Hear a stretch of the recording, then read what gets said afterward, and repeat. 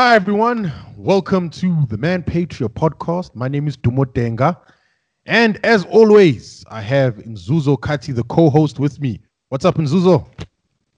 What's up? What's up, duo?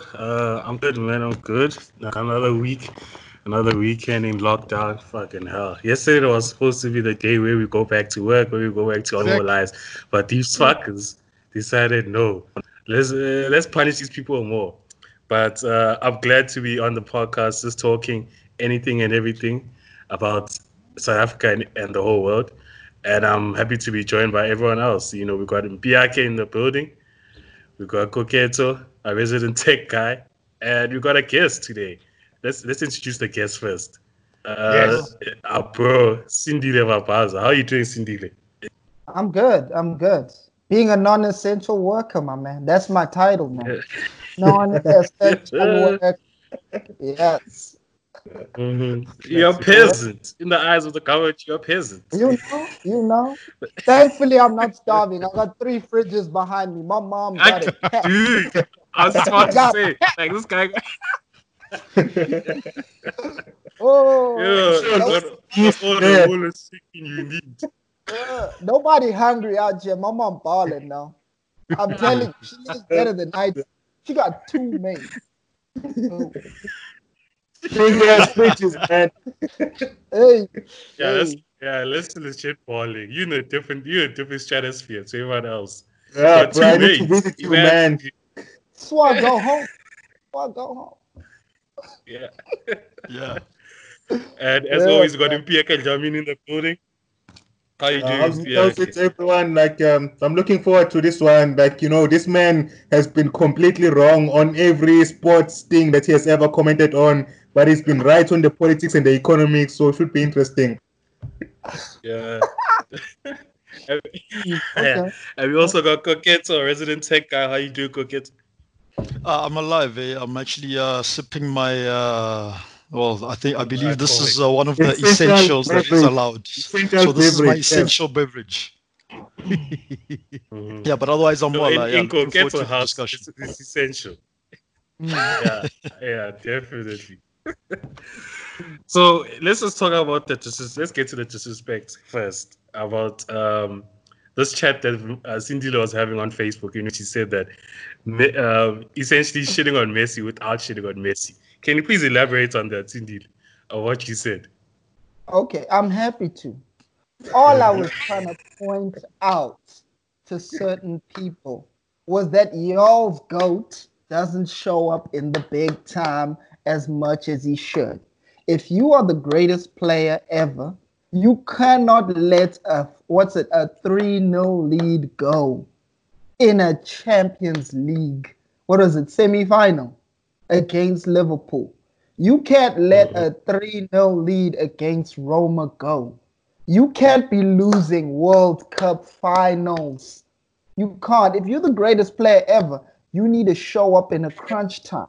And all I was trying to point out was because some people say Messi is greater in the pantheon than Cristiano Ronaldo. The one thing I accede to Messi fans is that Ronaldo and Messi, two greatest players ever. I don't want to debate nobody about that. You start telling me about old people that play against plumbers in the 80s and the 60s.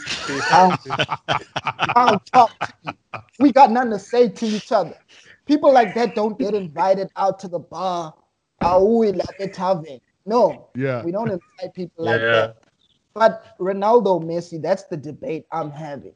Because I respect Messi enough to say he's the second greatest of all time. And, Oh, Amen and to when I that.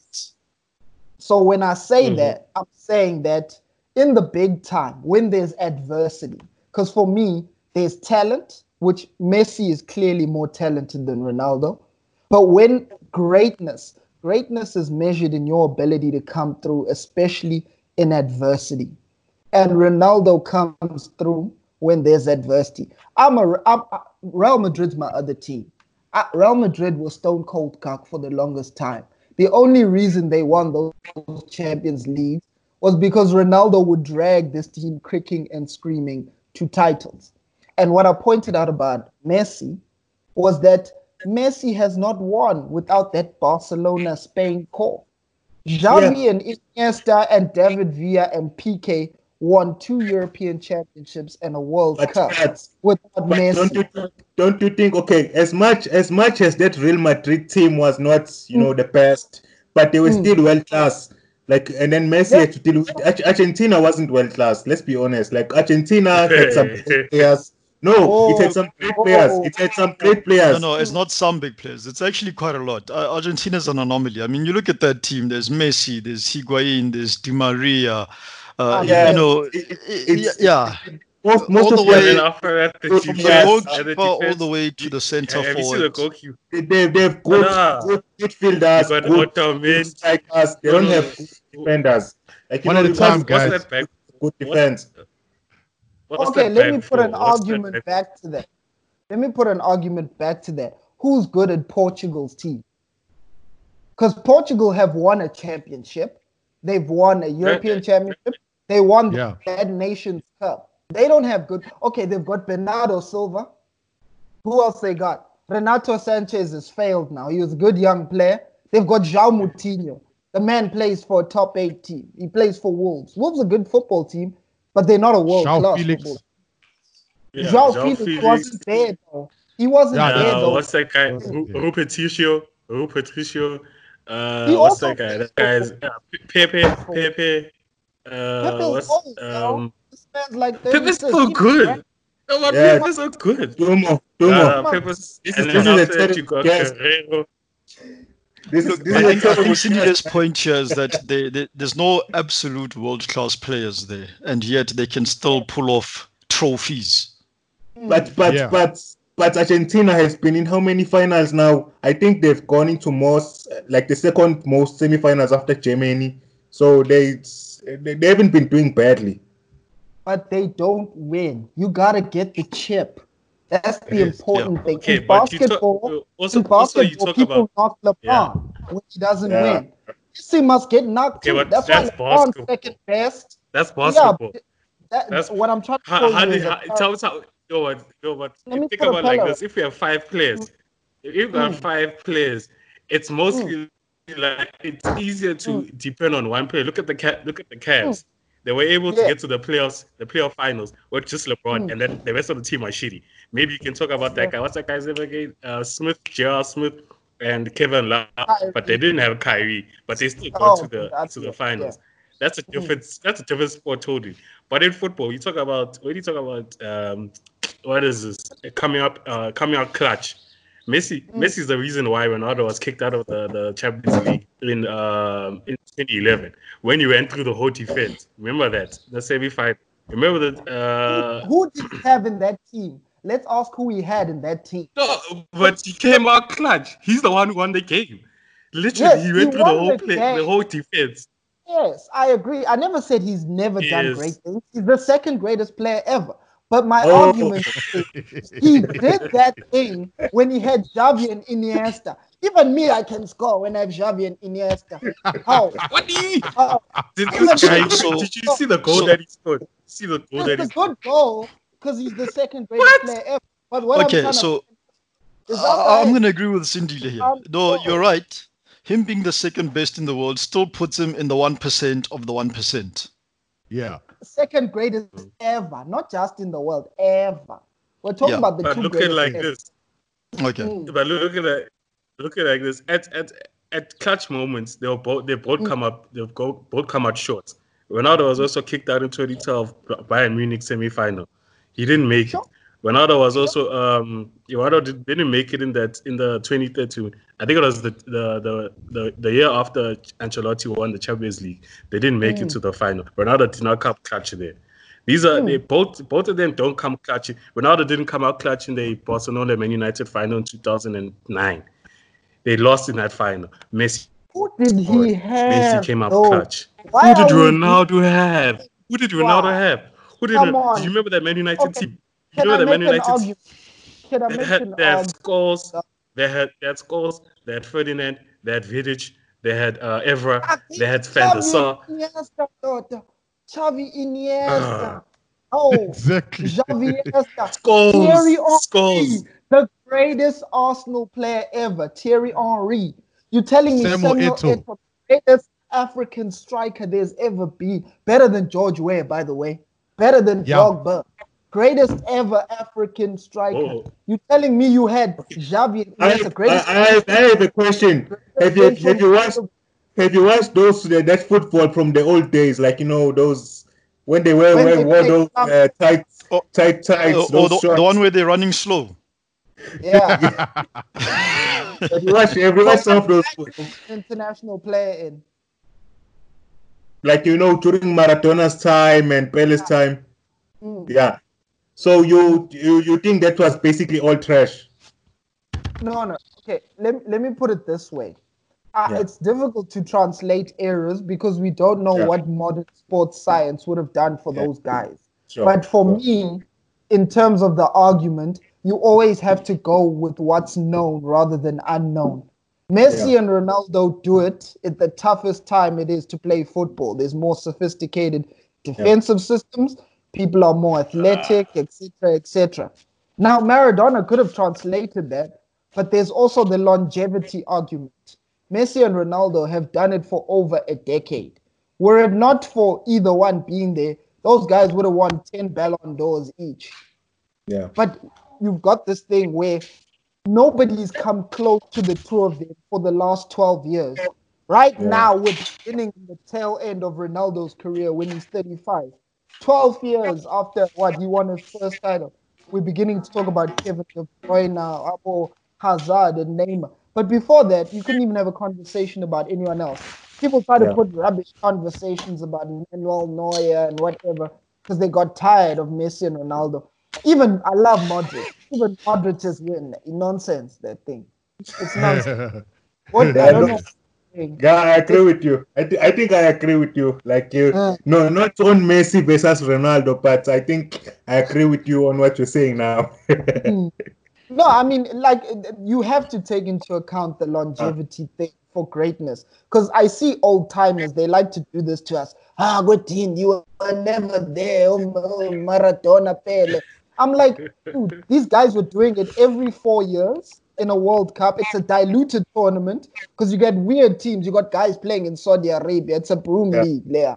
It's like, you know what I'm saying? So you got weaker, and I'm like, every single year you look at their Champions League record for Messi and Ronaldo. Toughest tournament ever conceived because the best players on the best teams with the best managers, they have all the time in the world to develop chemistry. And you play, and you see what they do in the latter stages. You remember Messi's goal against Bayern Munich when they won in 2015, semi-final, where he just turned Boateng around. Yes. And Oh my goodness. The man fell. The man fell in slow motion. So maybe that's another question. Which is the most important football tournament in the world right now?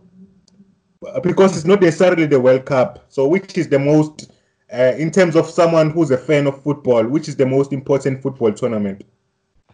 I'm with Mourinho on that one. It has to be the Champions League. The UEFA Champions League is far more difficult than the World Cup. In Mourinho's words, you're given a budget and you're competing against 35 other teams where they also have a budget. You can sign any player in the world if you have the muscle to do that. There's literally, it's literally an environment where you've got the least number of constraints, so everyone goes all out.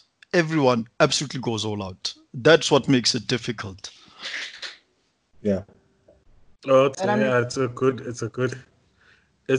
comment. What I think also the Premier League.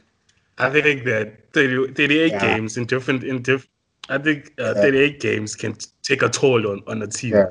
I think that if prior to the Man City's, I think last year's league showed that it was kind of one of the toughest leagues to play in. I think that the budgets that are given to some clubs are high, but at the end of the day, you still have to compete. I think that to play 38 games where each team is going to give you their all, that each team is going to show up on the day, even if they're on the 20th place, even if they don't have the best players, but they give you all. I think that's the hardest for me in my view. I think that's the hardest. Champions League. The thing is that it's all luck. So it depends who you get who you face in different stages. So if you finish first, you could easily get a run up round of 16 quarterfinals, and then only semifinals where you actually face a top team, and already by the semifinals. So now it's a 50-50. You know what I mean? It can go either way. I think that you have to in the Premier League. You have to strategize. Am I gonna play my best players in December, where it's like what 8 games in 1 month? That's a lot of games for someone to take in a toll in winter, in the peak of winter. I think that's a lot of toll for someone's body. And then after that, you also have to strategize. Then there's injuries. Then after that, and also like in Champions League, you can also make adjustments to your team. So essentially, when you get to the final stages, you can say you can essentially make what is this? Bring in new players. You help by bringing in new players in my projections, like in terms of loans, in terms of so you bolster your squad. I think that in the Premier League, prior to the January transfer, those months before, you still have to, with a shitty squad, you can still compete, but it's not going to be as great as if you were to be able to get transfer window, and then after that you're able to get new players, and then after that you can still compete in the Champions League, if you see what I'm trying to say. So yeah, that's what I think. I want to just chip in. I just think the best format for me is the traditional league format. I think that's because there you play every team, but then one can argue and say that, well, you don't play every team at the same time, but obviously that's physically impossible. But at least you get a chance to play every team. So yeah, for me, any league will be the best format. Because I mean, look at the Championship. They got like how many games? Like over 40 games. Yeah, like 48 games. I would say they're difficult for two different reasons. I think the league is difficult because, as Unzuzo was saying, was that the amount of time you play the league, and also in the league you tend to face different kinds of challenges. So you might have a team that's very good at sitting in, that whole trope about the Monday night at Stoke. That was a real challenge. It's a cold winter in England. It's miserable. So it's a different kind of challenge in that sense. But I think in terms of outright difficulty, you can't frown at the Champions League because you have to play teams twice. You can't luck out twice. You have to play the best team in the world twice in the knockout stages. You can't win it you can't luck your way to the Champions League. There's been some very good teams that have not been able to repeat winning a Champions League. Mustn't forget, Real Madrid is the only team to repeat big years. Sir Alex's great teams have not repeated. Pep Guardiola's great Barcelona team that blew Man United off the park in that 2011 final, it didn't repeat. So it's a very, very difficult tournament in terms of the quality you're up against, both defensively when you've got a team like Atletico Madrid, and attackingly when you've got the likes of Barcelona and Real Madrid and Bayern Munich and PSG. Because those players, you don't face them all the time. For example, in the Champions League, let's say you do get a tough run from the round of 16 to the final. You may end up playing the champions of France, PSG, in the round of 16. You play Bayern Munich in the quarterfinals, the champions of Germany. You might end up playing Juventus in the semis, the champions of Italy. You might end up playing a final against, I don't know, Liverpool, the champions of England. Shout out to hold that. Whoa. Please, you are blinking now. Stop this. You're going off the rails. You're going off the rails. So I understand. Yeah. No. I understand what you try to say. Like, it's important for different reasons. Also, for Champions League, you need to be very tactical.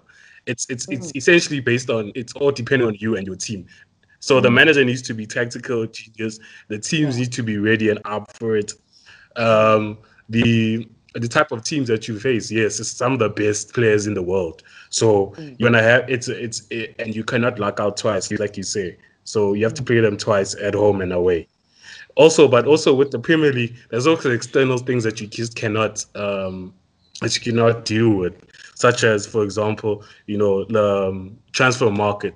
Your competitor gets a good player, and also the type of fixtures that you have. You could have December where you're facing Man City and you facing Arsenal, Liverpool, and Chelsea, but your competitor, Man United, is playing Stoke, Watford, Wigan. You see what I mean? Like it's the different types of fixtures that can play some type of substantial. They can have a substantial effect on you. So yeah, like you said, it's different.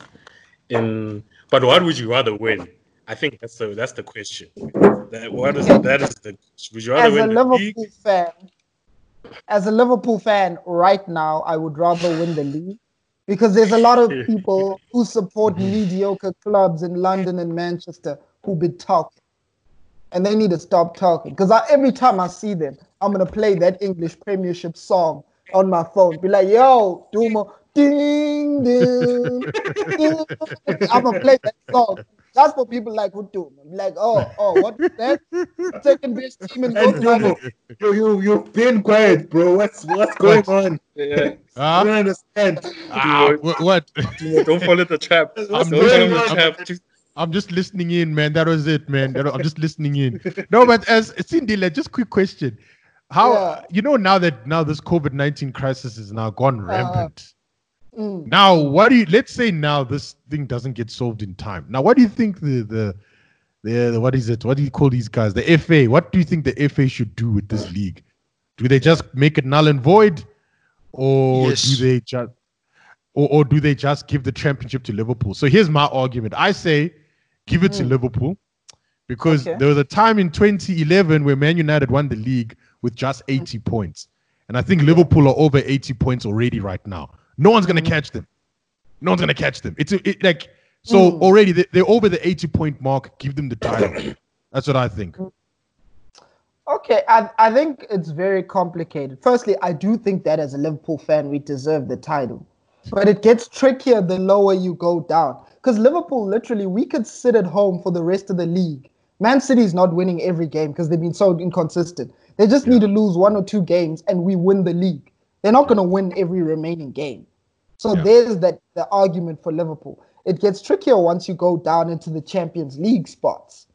Because then how do you decide who gets into the Champions League without enough fixtures and some of the mathematical permutations? Because it's easy for Liverpool. Because we're going to win this league no matter what. We deserve it. We outplayed everybody. But it's difficult. It's difficult when you get to the relegation zone in terms of what you do. Even in the Championship, I want Leeds to come up because I love Elland Road, old school vibe, that whole thing. But again, how do you decide? Because the gap isn't as big. Now, I think Leeds would probably go up. So I think it depends on the time stretch. Because personally, I think, yes, they've cancelled Euro 2020 and they've pushed it back. Well, postponed it, pushed it back to 2021, which is good. So my thing is this. Worst case scenario, I personally think if we clear everything by, let's say, August, I think you push back the next season and you push back Euro 2022. Even more. You find a way. You push it back some. I don't know. Because I think the league is more important than the Euros. I think in football terms, it'll come down to that decision because you can't just simply say to clubs who've worked really hard, no, we're just null and void in the season. Because there's a lot of money at stake as well. If you think about the money you get if you get in the champ, or let's say you drop out the Premier League, that is a massive fine. You know how much difference the money is between the league, the Premier League, and the Championship. You can't cancel that for a tourney like the Euros, which has no real financial value attached to it. You get what I'm saying? So worst case scenario, I think somehow you scrap the Euros, even if you push it back to 2023 until after the World Cup, and you play 2 years in a row, but you have to protect the integrity of what is central in football, and club football is central. So if you have to push it back until August, I don't mind that at all. I mean, even if you have to play the rest of the games behind closed doors initially, that's fine. as long as we get the results, but keep the integrity of the leagues, the Champions League, the La Liga, or whatever else, the Premier League. But let's keep that, in my view. We have to somehow find a way to play those games out. No, I think I agree with you. I mean, I think leagues are probably the most important aspect of football. I mean, that's why the greatest team to ever exist, Kaizer Chiefs, is still around. So yeah, leagues, man, leagues. Kaizer Chiefs and Pirates are the only reason. Oh shit! No. The guest just made an evil sign right now. We need to ban him. You know? No, but I agree with Cindy there as well. Yeah, I think push comes to shove. Everyone play twice a week behind closed doors and wrap this up. Sorry, I have to say this. Josie niggas are bitch ass niggas. Like you guys support Pirates. No one else in the country supports Pirates except Josie niggas. That's what I'm saying. Hot take. You'll be surprised, eh? Yeah, actually, you'll be surprised, dude. No, I know for a fact. I know for a fact. That take is hotter than habanero. They have their own teams, man. Little Datuba. Yeah, Black Leopards. When they go there, niggas, they fill up that stadium. They fill up that stadium. Niggas will even sit on the Black grass. Leopards.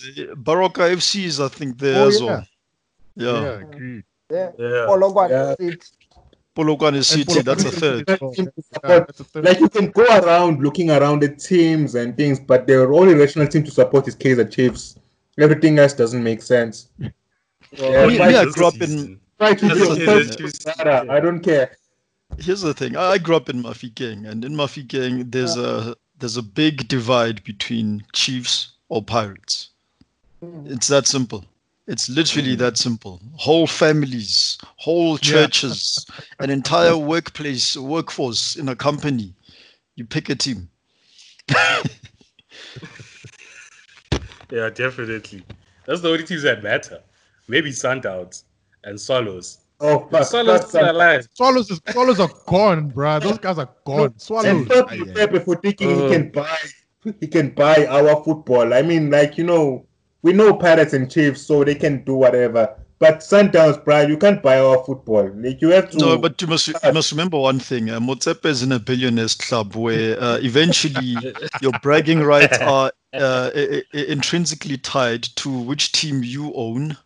And when they're in their gentlemen's clubs, smoking cigars you and I have never heard of, that's how you have your pissing contest. You know, you can sit there with the Arabs and gloat about how the team you own is doing.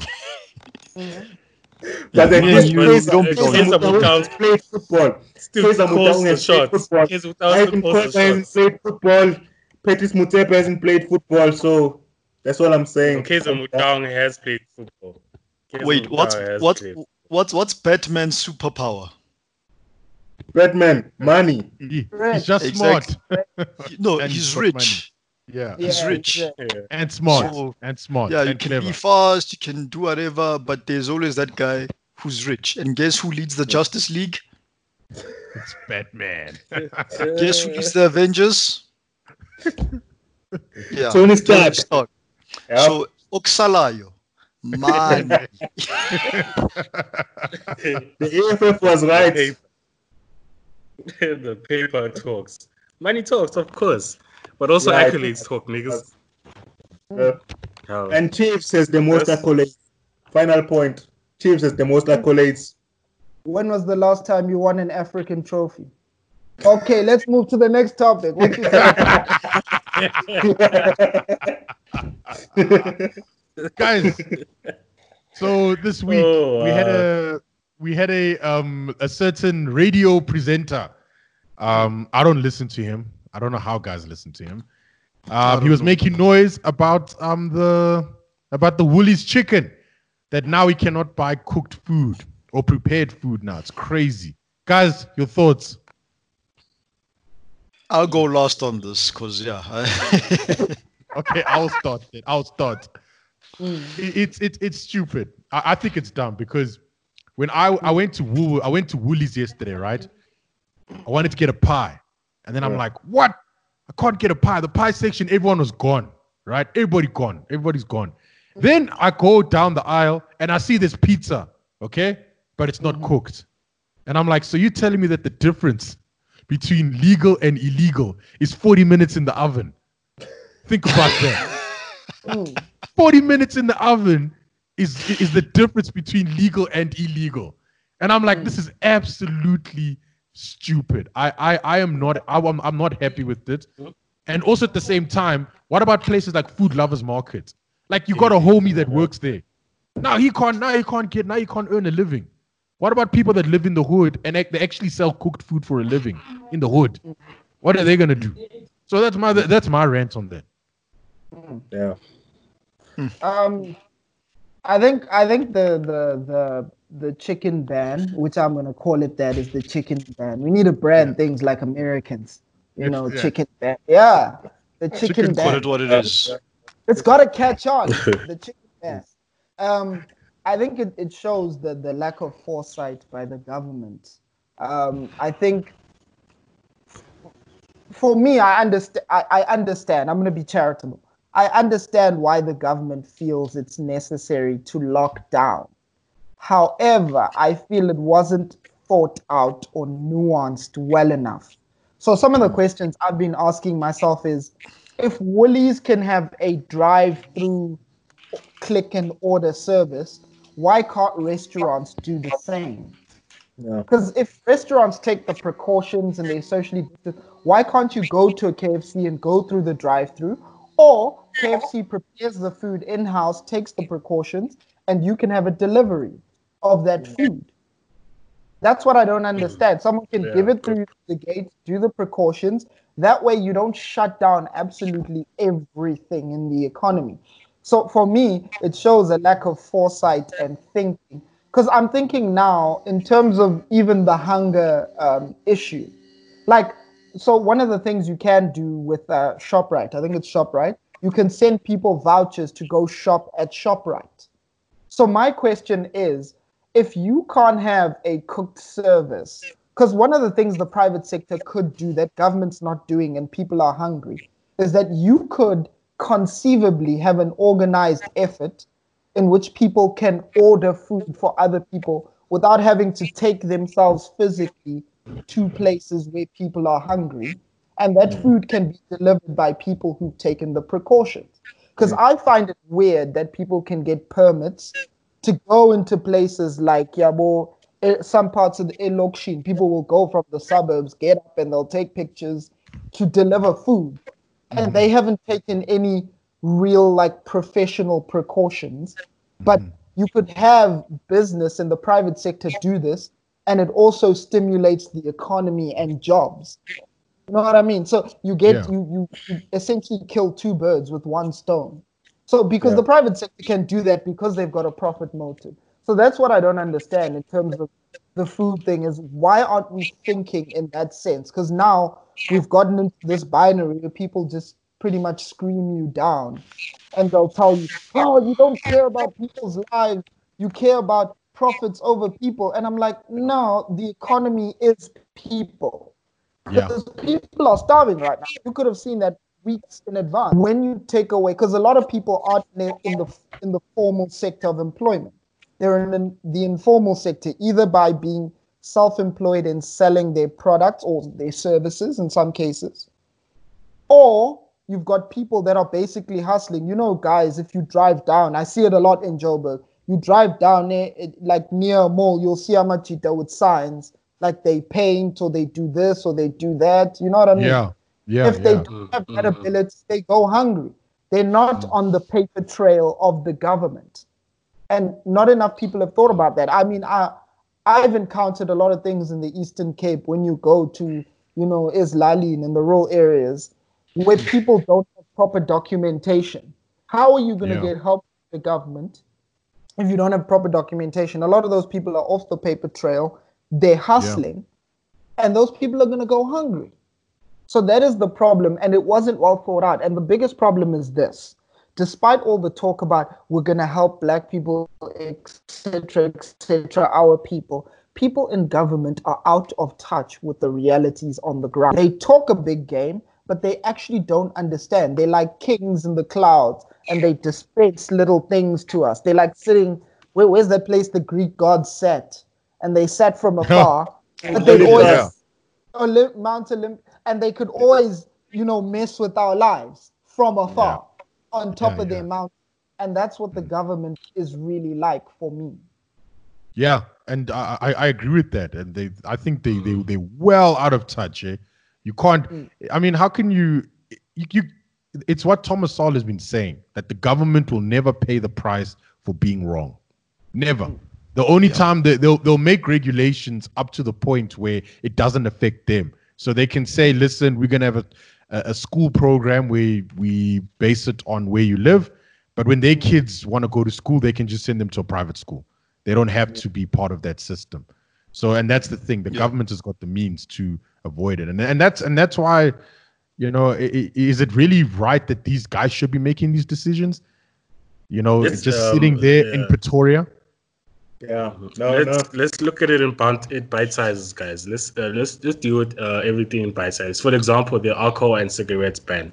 So the logic behind why they banned it is because people are gonna start congregating into crowds, into groups, because they have alcohol. If alcohol is sold, and I don't know the logic behind the cigarette thing. It still doesn't make sense to me. But that's the logic behind the alcohol banning, that people are going to be forced, or people are going to feel the need to go to the taverns and enjoy there. I've been congregating, man, since this alcohol ban started. I've been congregating, getting alcohol from people. So I agree with them. The government is right. Okay, so then why are they wrong? So you think that the alcohol ban should carry on then? No, it should carry on, definitely. I've met people I haven't met before, so Yeah. But look, Zuzo, on the cigarettes though, I think the rationale there is that this is a respiratory virus. So given that it will reduce your immunity specifically in your respiratory system, that's their rationale, I believe. So look, I'm not a smoker myself, so. But you've already been smoking, so I don't understand. 3 weeks of smoking is going to make a difference now. Isn't your lungs already deteriorated already due to the years of smoking or the months? They are fat.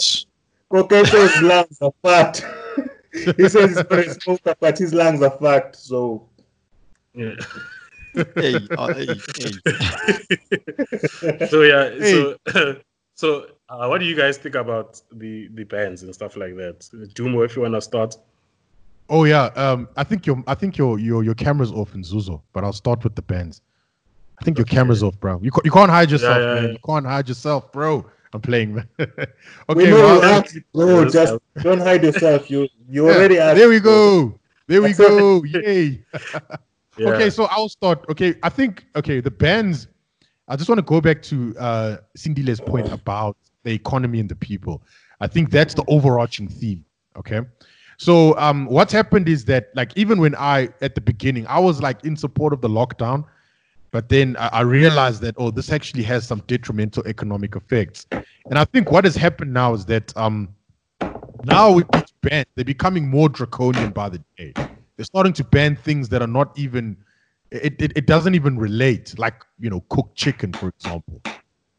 And the logic behind it doesn't make sense. So what I was saying is that there needs to be a balance struck, right?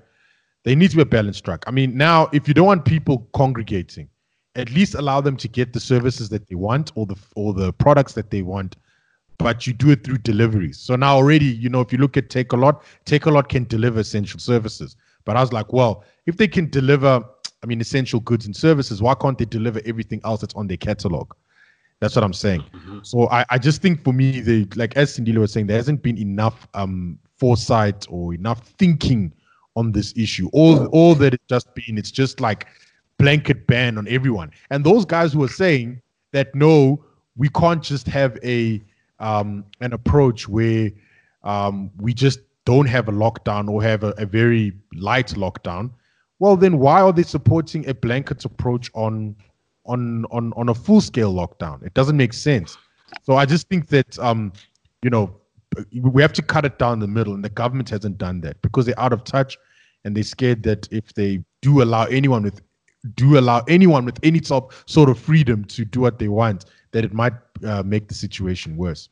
That's my thoughts. Look, I just don't like the fact that, obviously, I think I mentioned this the other week as well, that people are working from home, and then, your computer could die, Mm-hmm. You're allowed to go and buy a laptop, but for someone like me who's using a workstation, I can't go and buy a webcam that will sit on top there. It's been declared as non-essential. What harm is there in me buying a webcam? What harm is there in someone needing to go and buy a microwave? What harm is there in, now that I'm at home, can I go and buy a coffee machine? Those are all declared as non-essential, but what's the rationale? Who am I harming? What risk am I putting myself in by wanting to use a machine to make my coffee? And that's just, those are just, rose garden type examples. And there's obviously some more serious ones out there. But that's literally what it comes down to. And I agree with Dumo there that at the very least, if you don't want people queuing up in shops to buy goods that you deem are not necessary to sustain life, that's fine. But just let Mr. Delivery or whoever deliver it then. The shops they would quickly put together something where, they can enable you to do that. Your delivery companies, the ones specifically around logistics and such, they're allowed to operate. So, why don't you let them take things a little bit further and, I'll stay at home, but give me the option of having having goods delivered, Don't tell me what isn't essential or not. Really, we all don't live different lives. It's like an internet connection. Some people, Vodacom the other day said that usage has spiked up by 40% in the month of April alone, I believe. But we don't use internet the same.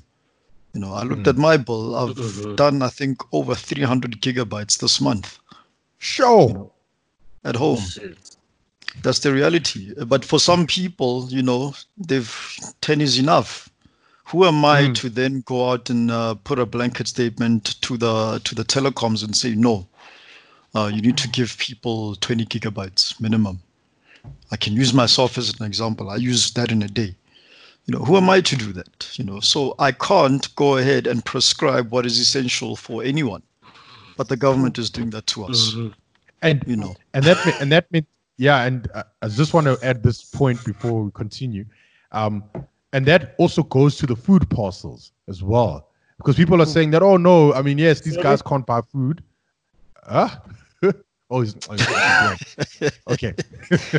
Anyway, so it goes back to the food parcels as well. Not everyone has the same needs when it comes to food. So now these guys are delivering food and stuff like that. And people are saying that, well, the government is helping out by delivering food. But I'm like, well, they may not even need it. And also at the same time, who says they're going to consume it as well? So that mentality of like, I can decide what's good for you is very evident in the government delivering the food or the parcels and stuff like that. Yeah. But I wanted to put my 2 cents there. Sorry, what was that? Yeah.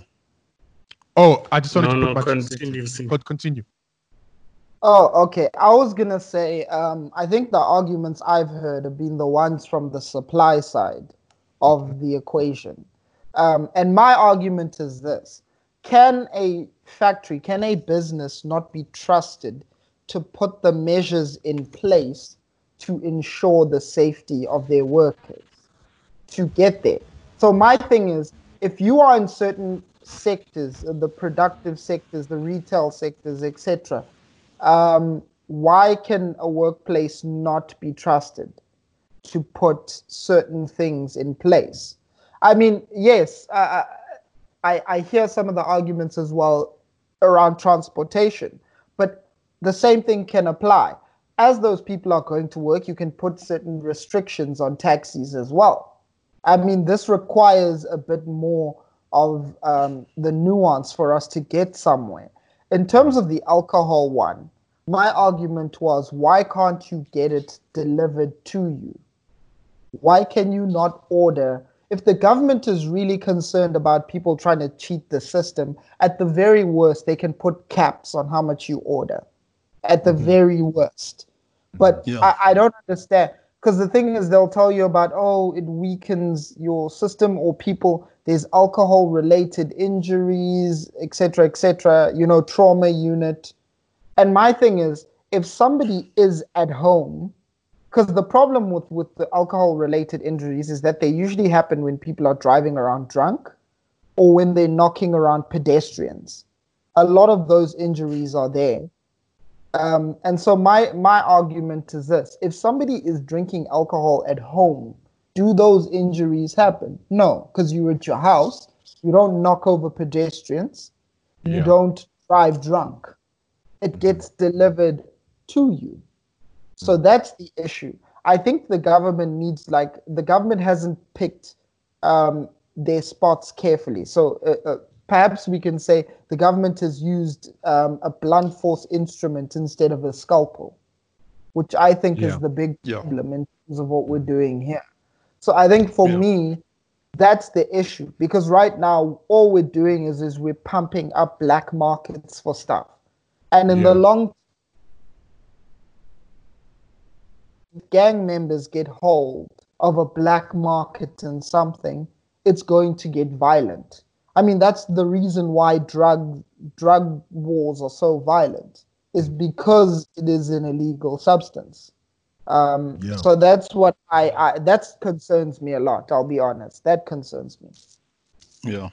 So just on that, what do you think? I'd like your opinions, Lindile. I mean, I was watching the news last night, and yeah, they were interviewing. I think it's a man in the Western Cape, I believe. He's a wine exporter, and he was just telling us about how, as a small business owner, and this is a guy who's won awards for his wine and everything, so this is not your fly-by-night, small, fresh kind of guy. He's running a small enterprise, but he's globally recognized, and he's got a long list of international customers that are looking forward to the produce of his harvest year in, year out. But now this is someone who can no longer export wine because that's declared as non-essential, meaning his entire business is at risk. And he was saying that, listen, I've put everything into getting this harvest out. I've spent literally everything, and now I'm sitting with literally tons of unbottled wine. All of this wine which has a long line of customers looking forward to it, but I can't get it to them, be it locally because of the alcohol ban, or internationally because, again, not every country is banning the sale of alcohol. But this is someone who wants to export his produce so he can pay his workers who he's employing. He's prevented from doing that now. And that's just one industry. You could multiply this several times over also smaller industries. Now, this was a guy who was then coming out and saying, listen, I'm actually prepared to put in whatever safety measures are necessary for me to actually do the job of getting my wine out to export. So he's not against the lockdown, but the government is against him actually being in business. It's concerning. But yeah, what's your opinion on something like that? What would you advise government if it was up to you? If you sat on the advisory panel, I know there's a fancy word for the response team, task force, that sort of thing. I would definitely be advising government to look at it on a sectoral basis in terms of what are the challenges around each and every sector in terms of putting in the right kind of precautions. I'd also be looking, worst case scenario is that you look at different companies, like bigger companies, for example, you look at them hiring out transport. I mean, it's an added cost, but your business is still going. If you're a big company, you'll find a way to absorb it long term. Yeah. You know what I mean? Because that's one of the biggest concerns is, no, there's public transport, there's taxis, etc., etc. So my argument is, if a big company, for example, like Woolies, would need their workers, my argument is Woolies can hire out some form of a big bus or something, and they can absorb it in the bigger scheme of things. I mean, even if they Yes. slightly price up their products, most consumers, I think, would be happy to pay. Middle and upper class consumers would be happy to pay some of the add-on if you can get the things you want at convenience. So for me, it's that kind of thinking from a sectoral basis. So if you look at a small winemaker, the simple thing is to simply get your wines out so that they can get them on a ship and they can be, delivered to whatever country you need. And that requires, it doesn't require a lot of complex logistics. So that one would probably be easier. But I mean, you can look at it across sectors. I mean, it might cost a little more, but what it will do is that it will keep the economy chugging along. In another way, it would actually keep revenues for government coming along as well, because right now 5 weeks of lockdown have destroyed quite a lot of government revenue that's supposed to be coming through. So there's that effect as well. The third effect is that people, did I mention this, that people would still be able to keep their jobs. A lot of people, maybe not everyone, but a lot of people could still keep their jobs, and it would mean that government doesn't have to spend so much money on just trying to sustain people. Because I read the other day that Tito Mboweni is looking for funding. I think it was the IMF or the World Bank. And that funding will be specifically to fight the coronavirus. And I'm sitting here and I'm thinking, well, there's other issues.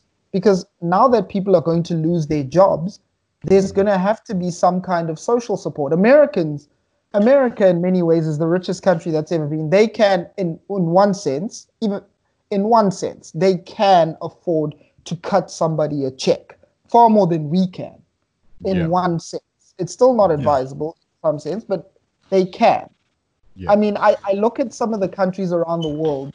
Canada has got a more nuanced approach to a lockdown, and even then, and I read this somewhere, Canada is set to the economy is set to shrink 23% in the second quarter on an annualized basis. And this is with people going to work in Canada. A lot of people, they can buy booze, they can do certain things. Like certain things are off the list and other things you can still do. And they are still set for a lot of pain. It's going to be a bloodbath even in Canada. So my concern is in this country, you look at some of the headline figures. The SARB estimates there's 375,000 jobs that could be lost. Mike Schussler and P. Root are working with between 1 and 1.6 million jobs. So to me, that's frightening. I mean, even if we take the lower, we are conservative and we take the lower estimate of the SARB and we go with 375,000 jobs, that is still a heck of a lot of people, a heck of a lot of families who won't have a breadwinner, and a lot of people who are going to go hungry. And clearly, government does not have the capacity, and perhaps maybe even the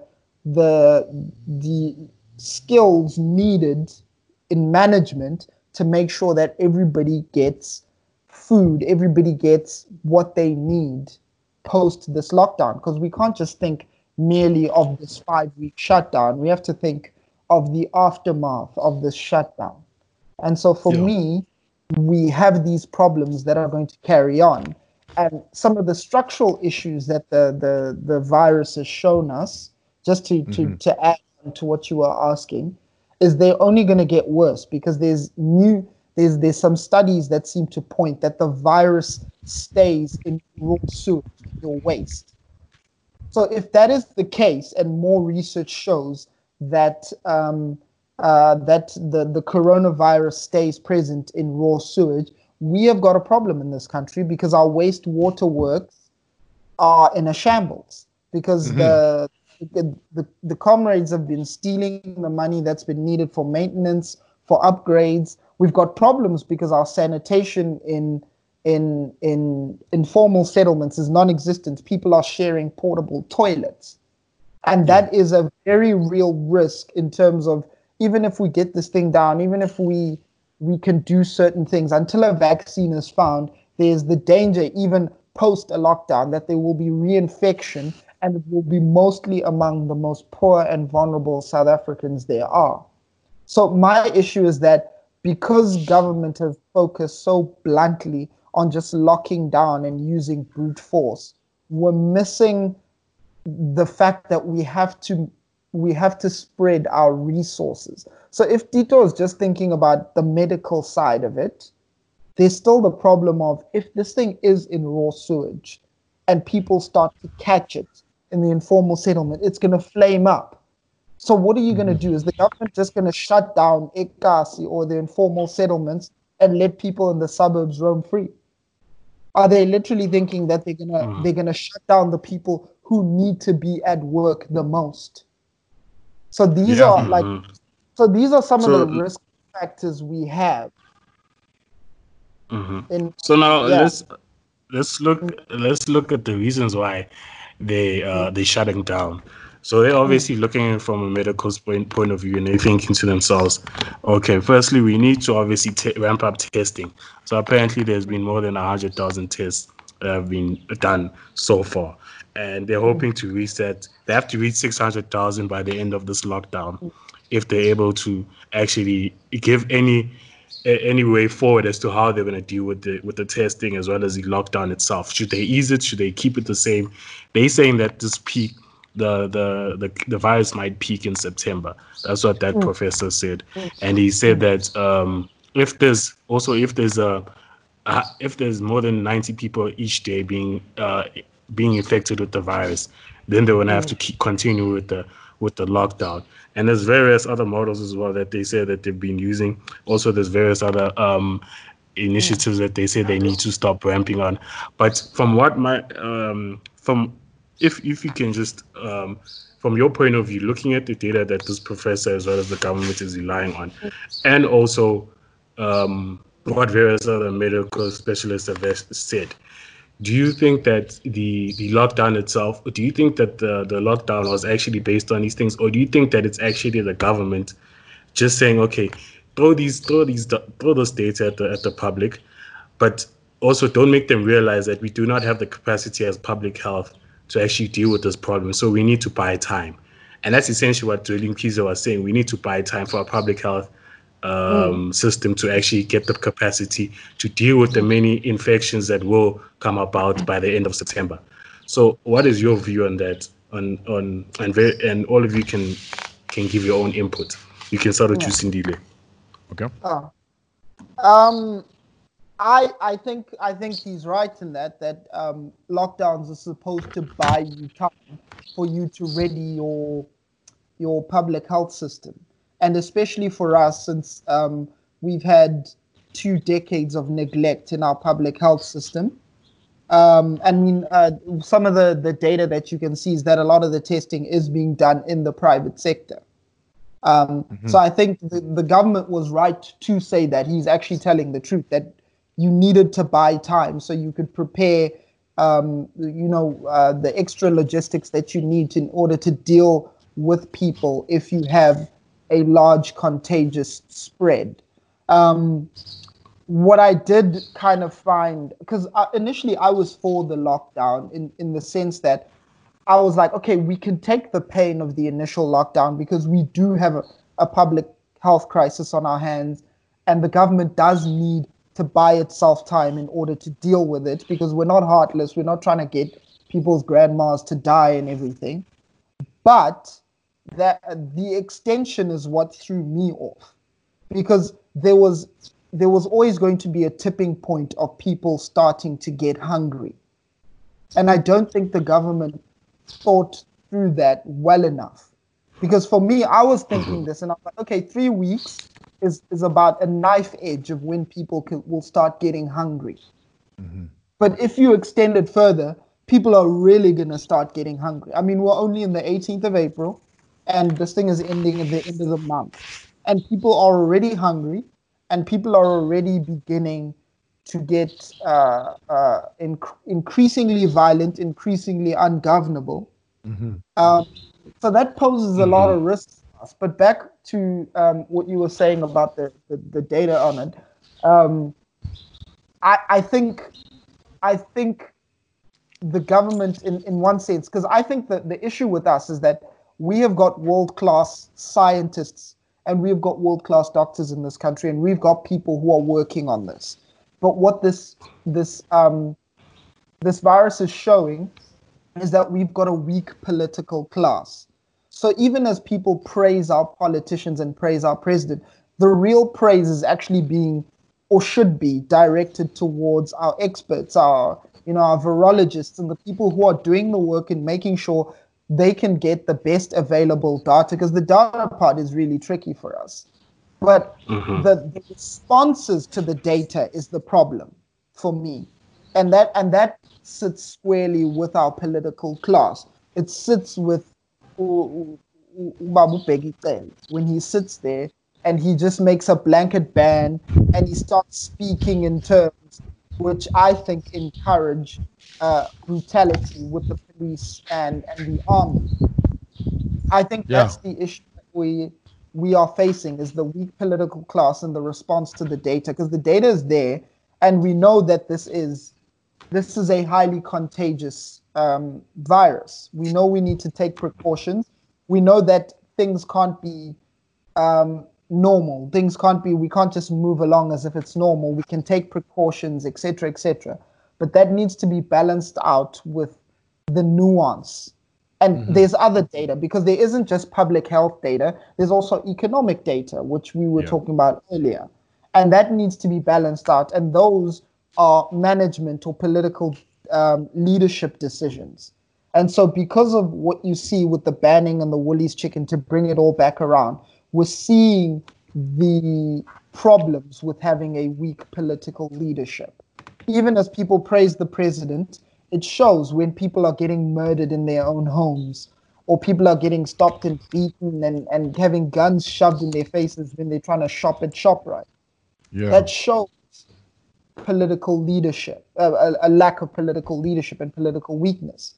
When people are going hungry, when the economy is being absolutely decimated, that is showing political leadership, because it's showing that people are not able to balance the data. It's a difficult balance, but in my view, the country as a whole, the leadership, and even the president, they're not doing a good job in balancing the concerns that we have based on that data.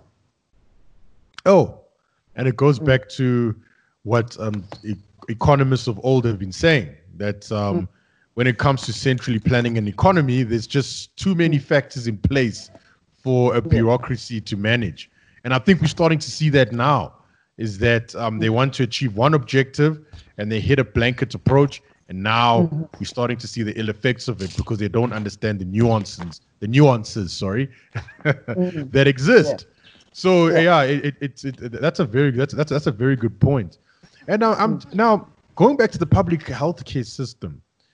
You know, this is, I think now for me, this should tell us that, look, as much as we don't want to overload the system, we also need to be considerate of the fact that we need to have more supply of healthcare in the market, so that if we do have events like this in the future, we will be able to handle the load.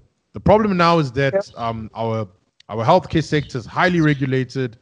There's a tiered system. There's a public health one, and then there's the private health one.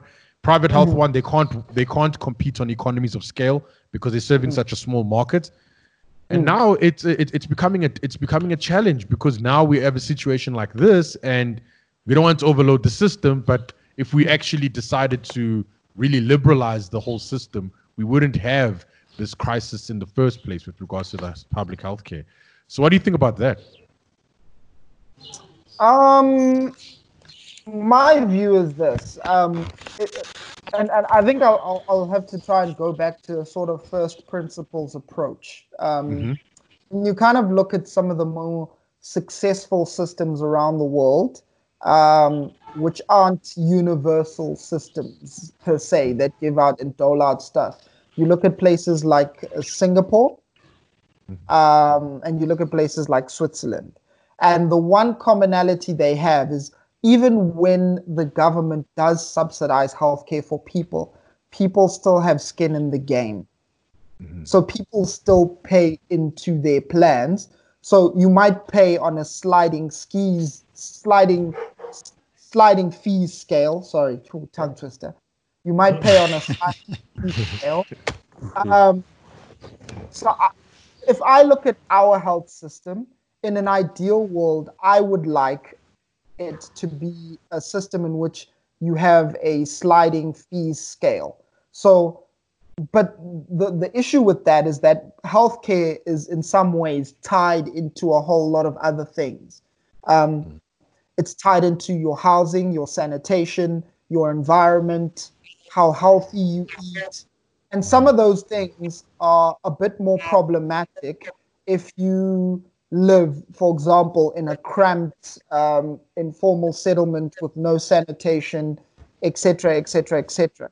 So my view is this. You can't see healthcare absent of other things like jobs, like a growing economy. Because I think one of the things that can make healthcare work in this country is that we have to tie it to a growing economy and to labor-intensive industries coming in. So one of my proposals, and I wrote an article for the Free Market Foundation, was that South Africa has to deregulate the labor market to signal to investors that we are open for business and we are wanting labor-intensive investment in labor-intensive industries, because people right now, a lot of companies will want to diversify their supply chains away from China, because you're seeing it now with the bloodbath on Amazon, in that small providers, businesses on Amazon cannot source their products from China and couldn't for the longest time, and were having to close down and not being able to get products to consumers. And so people realize, because of the wet markets and some of the issues around China, a lot of businesses will want to diversify away. And I think South Africa is well placed with our very good banking system, with the fact that we have a lot of young people who are unskilled, who need employment. We are well placed. Our labor is going to be relatively cheap. We are well placed for that. So I think if you have a system in which people have money, people are able to raise the floor of their lives, and then you have a healthcare system that does have a sliding scale, then I think you can make healthcare a lot more private and a lot more workable. So in Singapore, what they have is they have a tiered system. I think it's A to D. In A, you pay everything, but you get your own personal room and you can choose your doctor. In the lowest ranking, you are in a ward with other people and your doctor gets chosen for you, but it's all private delivery. So in terms of how the costs, and in that system, I think, and I could be corrected in this, but the government pays a portion, and then another portion comes out of what you are paying your medical plan.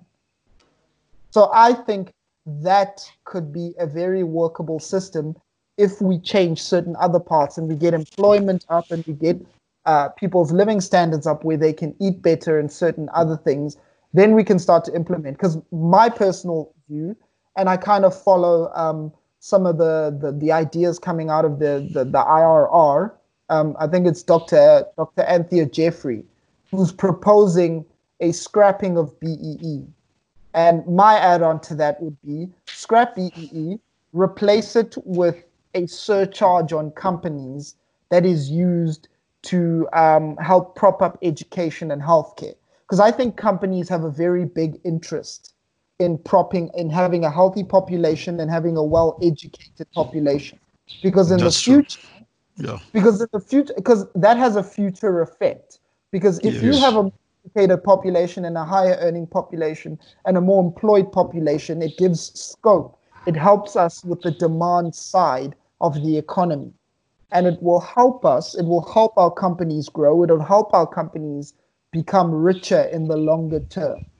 So I think there is a rational reason to replace BEE, because BEE, as Professor William Gumede did of WITS pointed out, there's almost been, I think, R1 trillion of transfers in BEE deals, but most of it has gone to the very politically well Hate us. as Hate as us.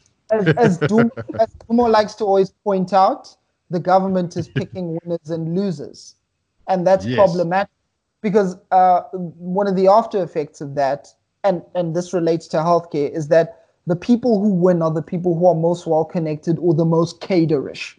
We are incentivizing all the wrong kinds of behavior in the black community, especially because Yeah. the white community doesn't get those benefits. They're on their own, literally. And so they look out for their own as well. Yes, they're incentivized, and also they're incentivized in a different way than what the black community is, because in the But those are the underlying principles of a radical economic transformation, Sindile. yes, You don't understand. That's your problem. and Oh. yeah, and I mean that's the problem that we're having because right now, too many people do not have because people don't have enough skin in the game. Not enough people are employed. Not enough people have skin in the game in terms of healthcare and education. Yeah. People are divorced from the reality that government doesn't have money. So if you were to say something, someone in the Eastern Cape and say, government actually doesn't have money, they're in deep, deep debt. The debt to GDP ratio is appalling and we're being downgraded because of it. People are going to say, Aibo, ukhona la tata pha, uqhuba imoto enkulu. You know what I'm saying? Exactly. like, Yeah. baze nenkomo, bazozixhela. That's what they'll tell you. People will tell you what they see from their lived Yeah. experience. Excuse me, I don't have coronavirus, just cold. We can't catch it through the internet. So it's fine if you have it. Yeah. Yeah, well, we just watch you die. Yeah.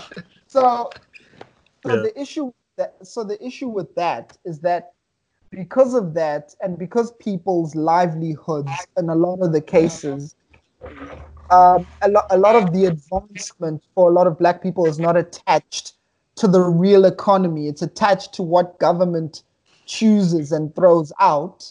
It kind of whacks out. And I think that's one of the reasons the ANC keeps winning. Because a lot of people will keep saying to you, like, ni voteli ANC, but the ANC does that. And I point out to people, and I'm like, people always vote according to perceived self-interest. So if your perceived self-interest is detached from the real economy, you're going to vote for whoever you think is going to give you the best possible deal. So if you're getting social grants and you're like, okay, the ANC gives me a social grant, or the ANC comes with this program at this time, or before 94, is Lalin, we had gravel roads, but the ANC, in the midst of all shooting, built a tar road. People are going to go, well, the ANC built me a tar road. So there's always that issue. And so for me, we have this issue where we have a systems problem. And as long as we have that problem where people's are divorced from the real economy and they don't have skin in the game, a lot of these systematic problems with cadres are going to persist. Definitely. No, PIK, no. glad to have you back, man. Yeah, man. So I was just involved in black markets, bro. Like it's the guy called me and it was Oh, the plug was there. exactly when the plug calls you, bro, you have to be available. Yeah. Okay. So, Jeepers. But I think I want to know, bro, like Sindile, like you have a lot of good ideas, but like do you think fundamentally government should be providing healthcare? From a first principles perspective, no. But, and this is my issue, there's a but in this. I think government, because of where we are, and not just apartheid, but the last 20 years where the government has absolutely wiped out jobs for people, because we have less employed people than we did 94. I think a subsidization, so a kind of voucher system where you subsidize people, I can live with that for now, in the sense that, but I think, like places like Singapore, you still need to have people have skin in the game. I don't think it should be just government. I do think people need skin in the game. However you pay. So even if you pay and you make it proportional to your salary or whatever, because you don't want to starve people just for healthcare, I think Yeah. I think you do need skin in the game, because when people have skin in the game, they do care. And when they do care, they hold government accountable.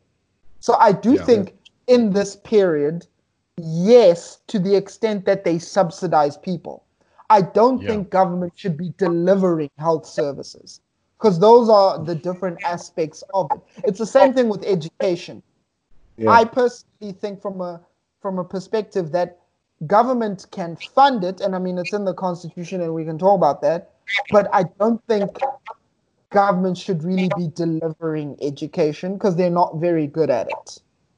Yeah. Yeah. So, So so there's your that. idea about healthcare and education is that it should be provided by the private sector. Yes, yes. Ideally, that's what you want. In terms of education, that's a lot more difficult, because I've kind of gotten into the ins and outs of it. It would be very difficult to completely do away with public school. Hmm. An element of competition, and you started small in terms of pilots, and you introduce kind of like voucher schools, voucher systems, where you get different people, Caro, whoever else, and they compete within areas. Because I think once people start to see, and people talk, especially in Lokshin, people talk, Ntanam goes to this school and they do this. And someone says, oh, they don't do this in my child's school, and the phone land. And then people start getting Yeah. ideas. And that's what we need. We need to introduce that sort of competition element into it.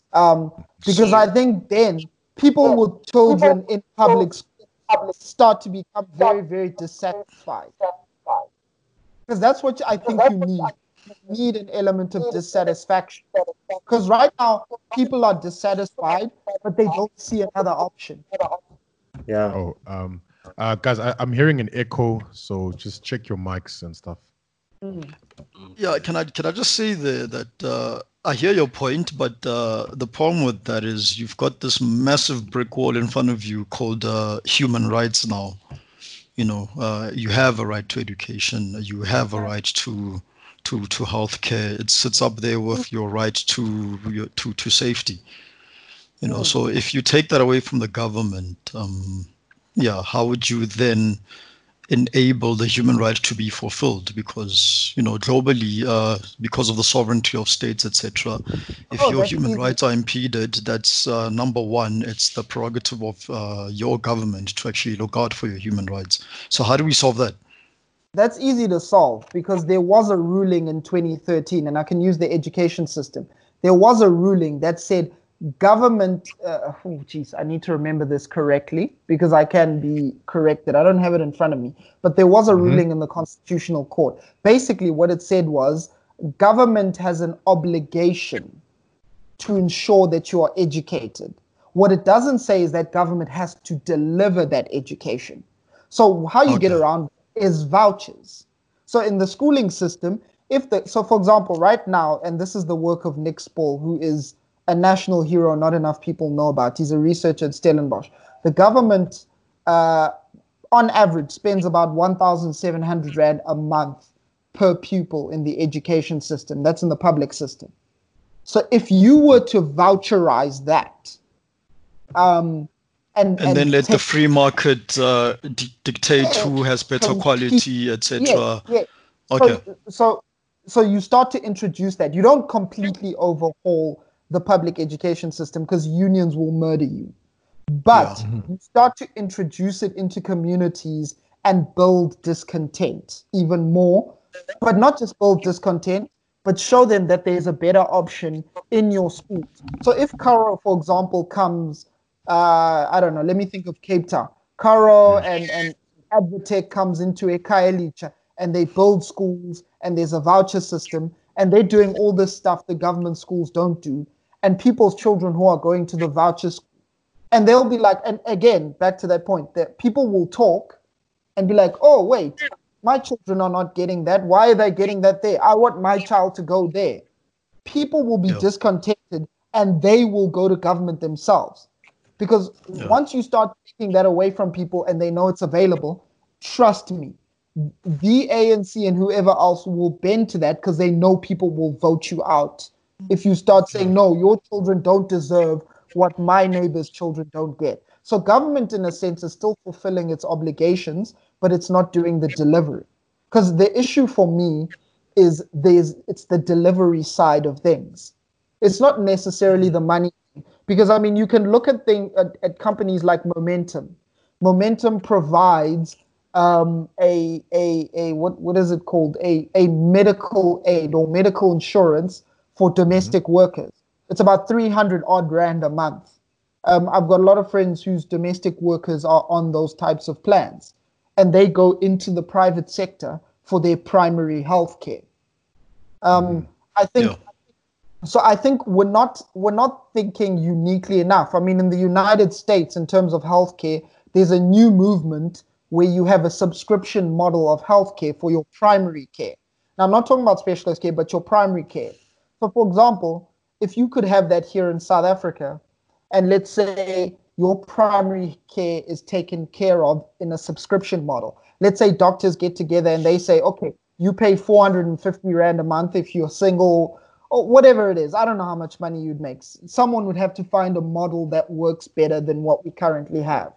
You know that you have a specific doctor you go to and they take care of your primary needs.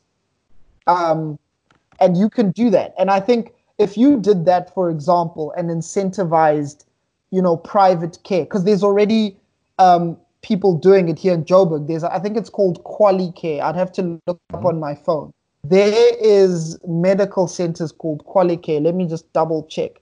I think it's called Quali Care, and it's a private, it's privately owned. Yes, Quali Health, and it's privately owned. This young black female doctor started it, and it specifically serves people Elokshi. So for me, we have the capacity in the private sector to do it, but I think we need to slowly find strategic wins away from government, like small things that create discontent, but also show people that there's a solution to your discontent. Because I think that's the issue we have in South Africa. A lot of people are very, very dissatisfied with government. But if you talk to them and say, well, government is terrible, they're going to be like, what's my other option? Mm-hmm.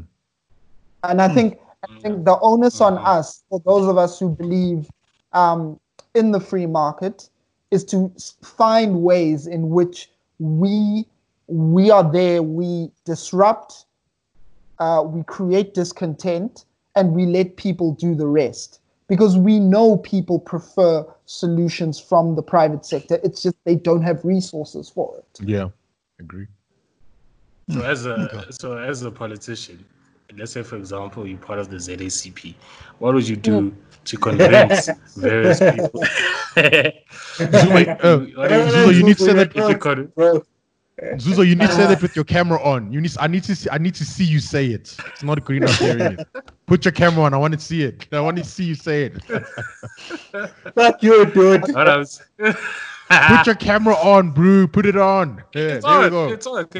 Now it's on. Yeah. Now it's on. Okay. Now ask the question. What I was trying to say is, as a ZACP, if I was a politician in that part, and I want to influence people, convince people that free market solutions are the way to go for this country to actually improve, what do I do? Where do I go? Who do I talk to?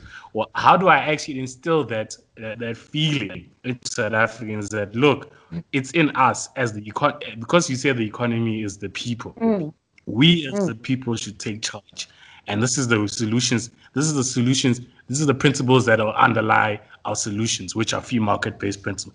What would you say? And what is the next? So essentially, is this the time in which there's a new party that can be on the horizon, that can breed that type of citizen in South Africans?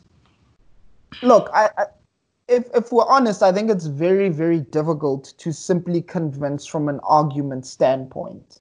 Because I think people respond to stuff they see. Because I think the arguments are clear. And people can see it. The government does not work. Like I'm here in Mtat. My mother's retired. My mother still pays rates and taxes. And on top of that, she still has to, the municipality does not pick up the trash or anything. She has to pay for somebody to go pick up trash and burn it herself. Yeah. On top of that, there's water, there's not an insignificant amount of water cuts. So we bought like a 5,000 liter water tank. You know what I'm saying? So the next step is to put in a backup solar system, because if there's cuts to electricity. That's something my parents are actually doing. So yeah. So people already see it. So the issue for us is because we're working at a disadvantage, because the problem with the way government is set up, and this goes back to when people were negotiating for the country, Abo Grootman, even Omar Diba, when they were negotiating, is that power in this country is far too centralized. There is not enough decentralization of power. This was my issue. And I thought that one of the things is I voted for the DA provincially. I thought the DA was going to fight the decentralization fight. Because for me, personally, I think, and people might disagree with me, I think that's a bigger fight than fights around BEE, etc. Because I think once you can start to decentralize power and people can start to see the effects of the market, of more accountable local leaders, that is going to change people's minds about a lot of other things in terms of, because here's the thing, people don't realize, a lot of people can sort of see that BEE is not benefiting them, and affirmative action, because affirmative action is a very elite policy. Because I made this argument to my friends on a WhatsApp group, because they're all middle class, upper class Joe Burgers, they're all professionals, and some of them are very woke. They all are. They all are. You know what y'all like. We know what y'all like that side. So nigga, yeah. My I argument, it. yeah. So so my argument to them was this: you can't get affirmative action if your education system was always poor. You can't compete for jobs with white people if you didn't Absolutely true. If you didn't go to Absolutely university. true. If you were stunted as a child, there are far more important things than BE or AA and all of that. And I personally, that's one of my issues with the DA, is that they're strategically off.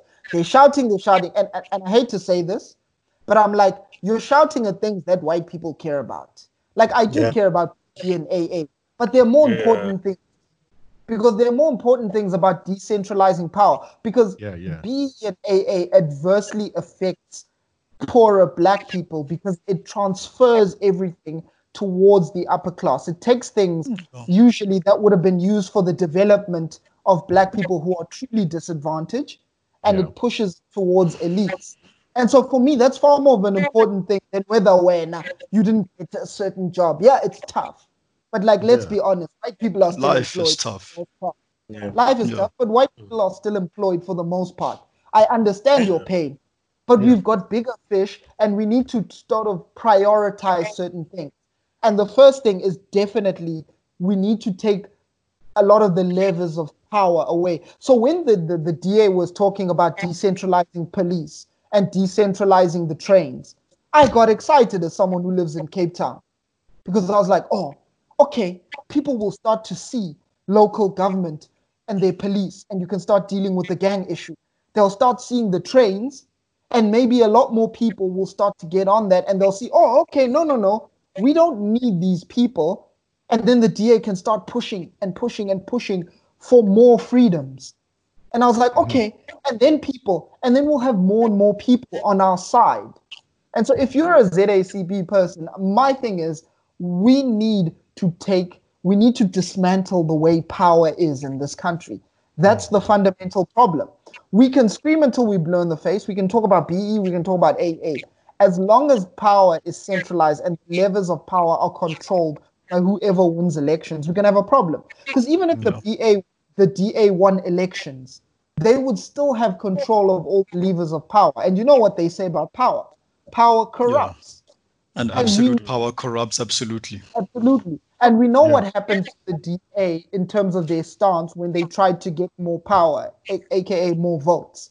They changed and they went away from what they originally were as a liberal party. So you had all these you had all the sophistry, convoluted arguments and sophistry from DA members about what is liberalism really? You know, those they started questions. politicking.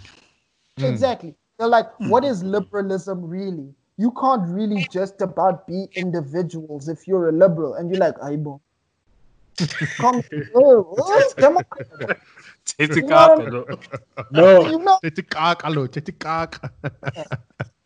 so that's I agree with you on that. I think I agree with you on that. That you need to stick to your principles.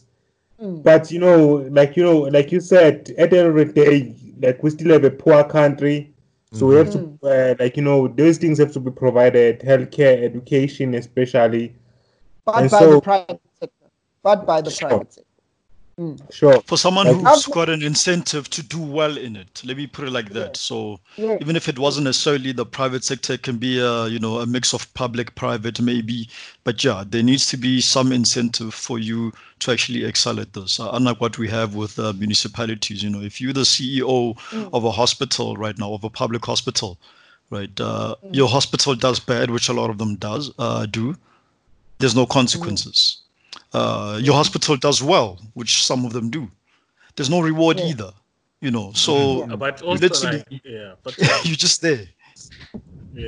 Sorry, Koki. But I was also talking to Sindile's point is that power needs to be decentralized. Is that if you were to actually have power decentralized, you'd actually have more public hospitals actually doing well.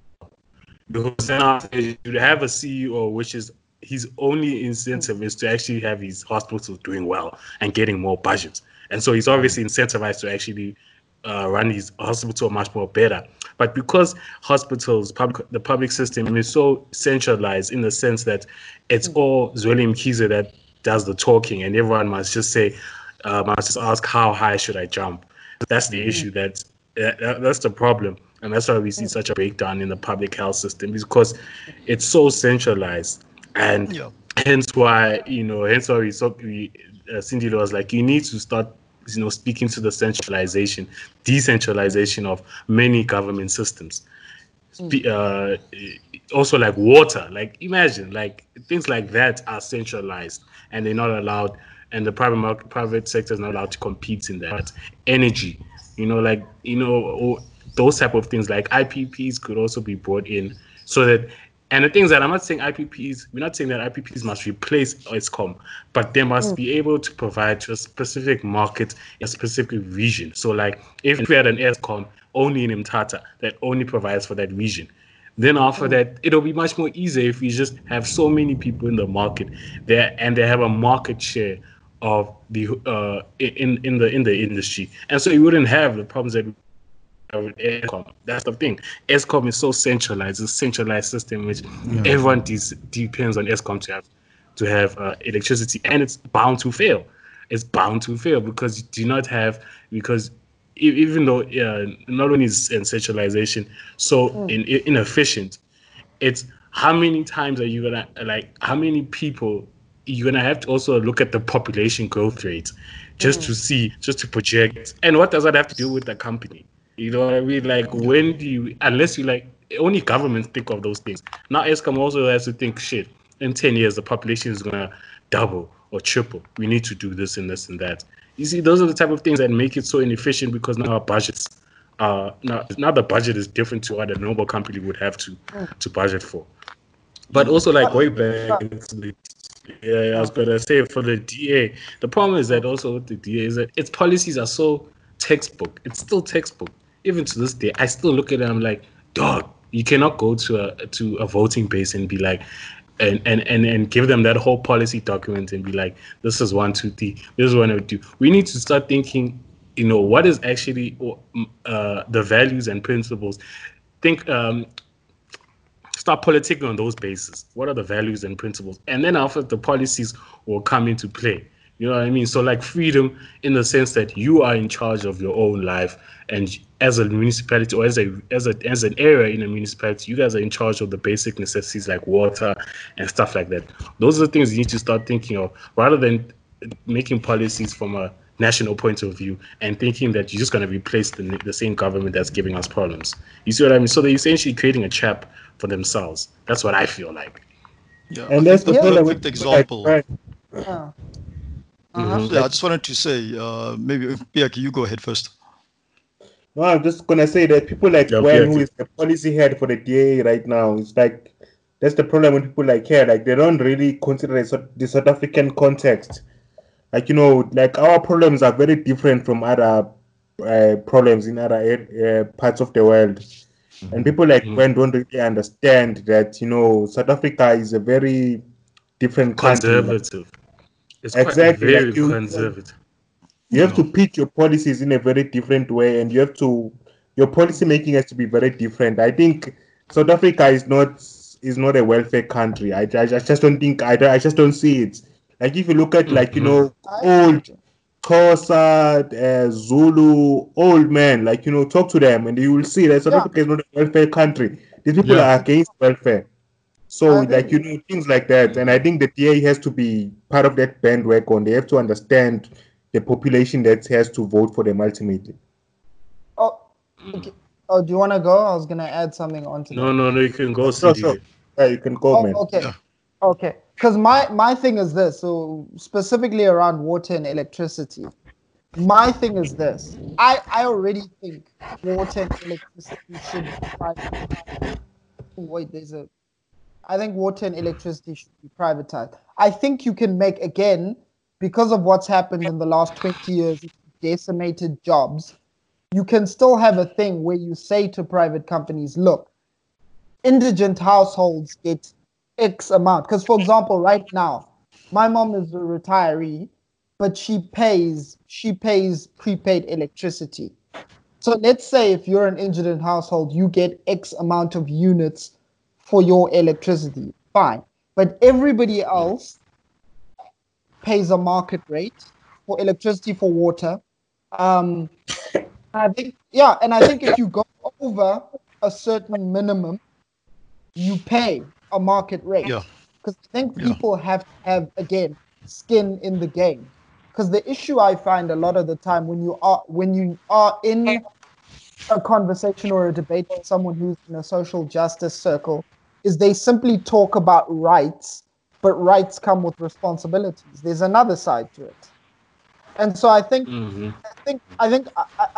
for me, it's not a case of you're trying to push heartlessness, because in quite a few instances, people simply cannot acquire the resources because of the way the government has destroyed the economy. However, that doesn't mean that government has to soak up so much of our tax money, has to basically put their boots on the throat of the middle class, and then has to provide those services. I think the private sector can still do much of that, and with certain conditions for people who are indigent. Because I think there are a lot of very unique solutions to problems in this country which aren't necessarily expensive. So, for example, take the thing with sanitation. A lot of the research. One of my friends builds housing. It's called the company is called Ubu Housing. It's in Cape Town. It's basically he's transformed the way you can build a shack. He still uses zinc, but he reinforces it. But the structure of the shack is built with sandbags and wood. So what that does is it means if there's a fire that breaks out, your shack doesn't burn down and it's contained in. It also means it's bulletproof. And the way that it's designed, it also means in summer it's cool, in winter it's warm. It's a solution in which people who already have materials for zinc can build their shacks a certain way. Habitat for Humanity has approved his design and some of the ways he's built it. So you know what I'm saying? You can get those solutions without saying to government, hey, government, why don't you build X amount of housing, which you can't build fast enough anyway? There's a solution of upgrading shack. There's also the solution now with toilets. So instead of building an expensive sanitation system, there's toilet systems which literally take your poop, it breaks it down and it turns it into methane, which you can use as gas for cooking. You can also put in your food leftovers in it. So if you're somebody who's struggling resource wise and money wise, I think what you have is that you can have these kind of innovative solutions. You don't have to have a one size fits all solution to the problem. And I think that's the problem with having government. Because my friend is a private sector player and he wants to be able to do that. And is frustrated, by the way, because of some of the issues you have around with government always centrally planning everything. Because my thing is, what my friend can do, you can build those houses and install those toilets you can install about 100 of them if you have enough manpower in a week. Easily. It's a quick turnover. You can have a toilet, you can have energy, you can have gas for cooking, you can have the house that's better. You can have an upgraded housing. You can have cooking for gas. You can explore certain other solutions for your energy solutions in terms of what you can do. But in terms of having the government as central planners, I think that is kind of where we've made the mistake. I think we can sort of decentralize that as well. So that I think that's a good example for it. So I want to know, like, from you, like, we know what the government has done. Okay, he's gonna come shortly. Sindile is gonna be arrived, but you can make your point. Yeah.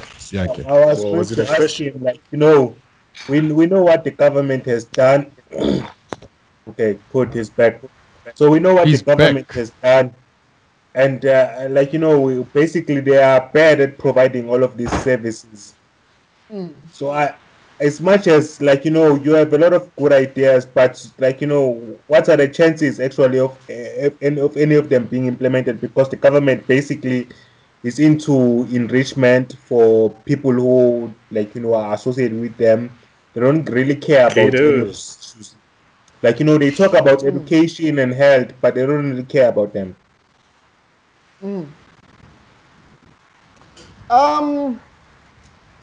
I mean, it's very, very tricky.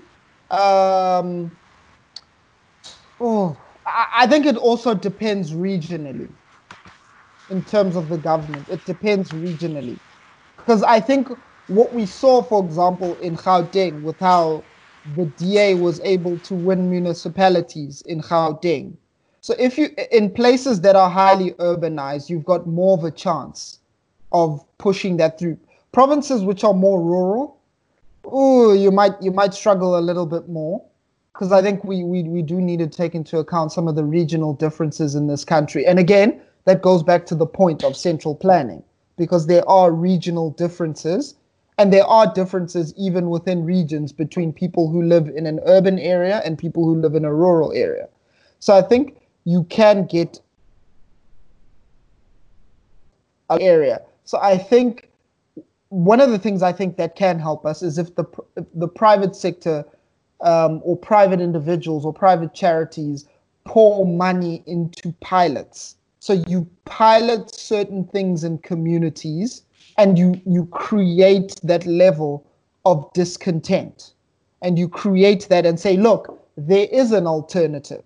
So, for example, I look at this thing of housing, and you look at, instead of saying government should build RDP housing at XY cost, people already have a way of procuring, zinc and all of that stuff. So if you have somebody who's like my friend, who's found a way to build upgraded housing by using pretty much the exact same materials, and sand you can easily get and sew the handbags in.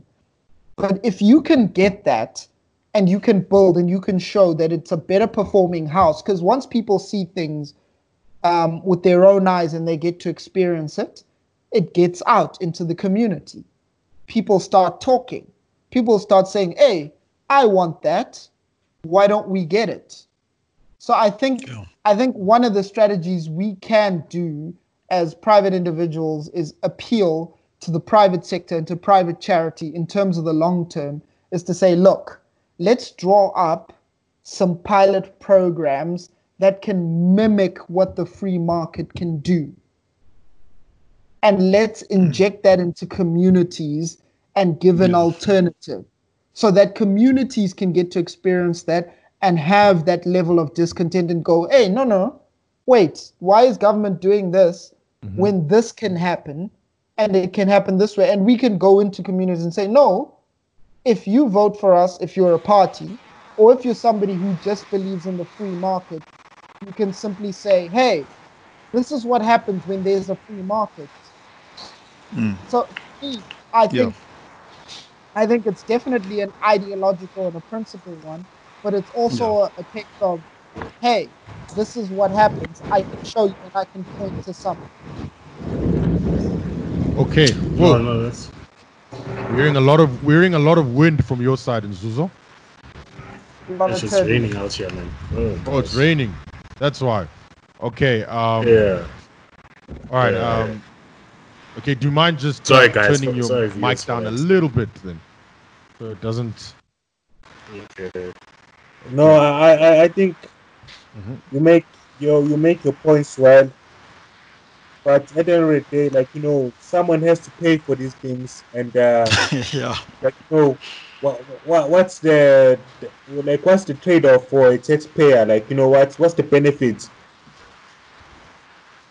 In terms of what? Because my argument is this. My argument is that we need more of the private sector doing stuff in Yeah, terms of. So my thing is there should be less of a burden on the taxpayer because these things are all in a dynamic relationship to each other in the system. Because as anybody can point out, if more people are employed, the less need you have for things to do with social grants and less government programs, etc., etc., etc. So it's about trying to find an entry point within the system that you can build off. So, for example, that article I wrote for the Free Market Foundation and saying, look, if we can use this to attract investment into labor intensive industries, yes, initially wages might be lower, but as time goes on and labor markets tighten and more people get on job training, those incomes will start to rise. It happened in Taiwan, happened in New Zealand, etc. That will begin to happen. The standards of life will raise. People will have more skin in the game because once that can happen, then you have other entry points. You can say, okay, wait, no, people have more money now. Let's change the health system. Let's make sure that people are paying into the health system no matter who they are. Yes, they might not pay in as much as someone who's earning 2 million rand a year, but they're paying in and they got skin in the game. Because then you start to build, because we are a nation state, and part of being part of a nation state is to build cohesion, is to build a sense of, hey, we're in this together, we're all in this, because nation states are premised on those ideas and narratives, but you need people to pull their weight as best as they can. Because I think that's the problem many taxpayers have, is that you're being asked to pull an excessive amount of weight, but other people are told you don't have to pull your weight. yeah. And I think that causes resentment. So I think we're all smart enough to understand that there are certain problems because the job market's been depressed so long, because the economy is not growing. We understand it's tougher for some people to get resources to be able to pay for stuff. We're not heartless. But the longer term vision has always got to be we want people to stand on their own 2 feet. That should be the message and the narrative, is that you are able to do things for yourselves, but we need to find certain entry points. And the obvious point is it's the economy, stupid. That is our first entry point. The first entry point is, look, deregulate the labor market, cut taxes, value-added taxes, corporate tax, income tax, cut that, cut down the size of government, cut government salaries, because I don't think this should just be a 6-month thing. Because a lot of government is way too bloated. The public wage bill is way too bloated by any measure. Start there, and then we start to build on top of that. We start to make ourselves an attractive destination. We start to grow the economy. And then we start to deal with other stuff. We start dealing with healthcare. We start dealing with education, with housing. But we've got to have that entry point of the economy. And we've got to have that entry point where we start to decentralize power. So for me, the two central pillars of this is the economy, which is first, and then decentralizing political power. In the same way, it's what's happening in Switzerland, essentially. Because I think we have Switzerland, in the sense they've got their canton system, which is decentralized, but they've also got a fairly healthy economy. And I think that's the starting point we need to be aiming for. You know what? I agree with you 100%. My only issue, though, is, we have a socialist government, or let me say we have a socialist political party in power that believe in minimum wage, that is pushing for national health insurance, which the 4.5 million people who actually pay tax must somehow subsidize the remaining 55 million people, including themselves.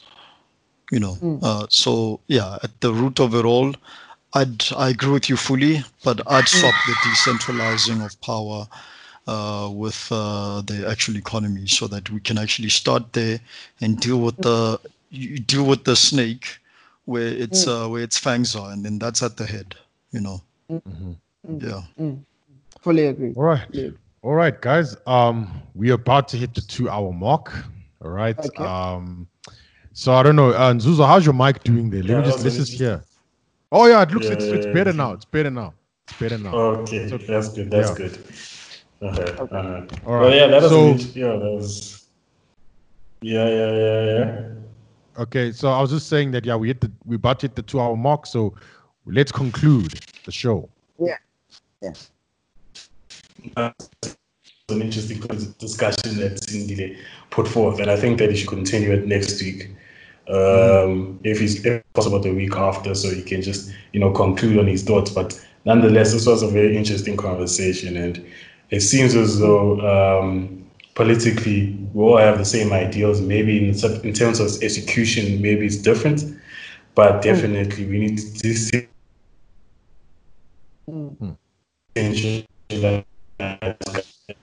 anyways in more than one methods.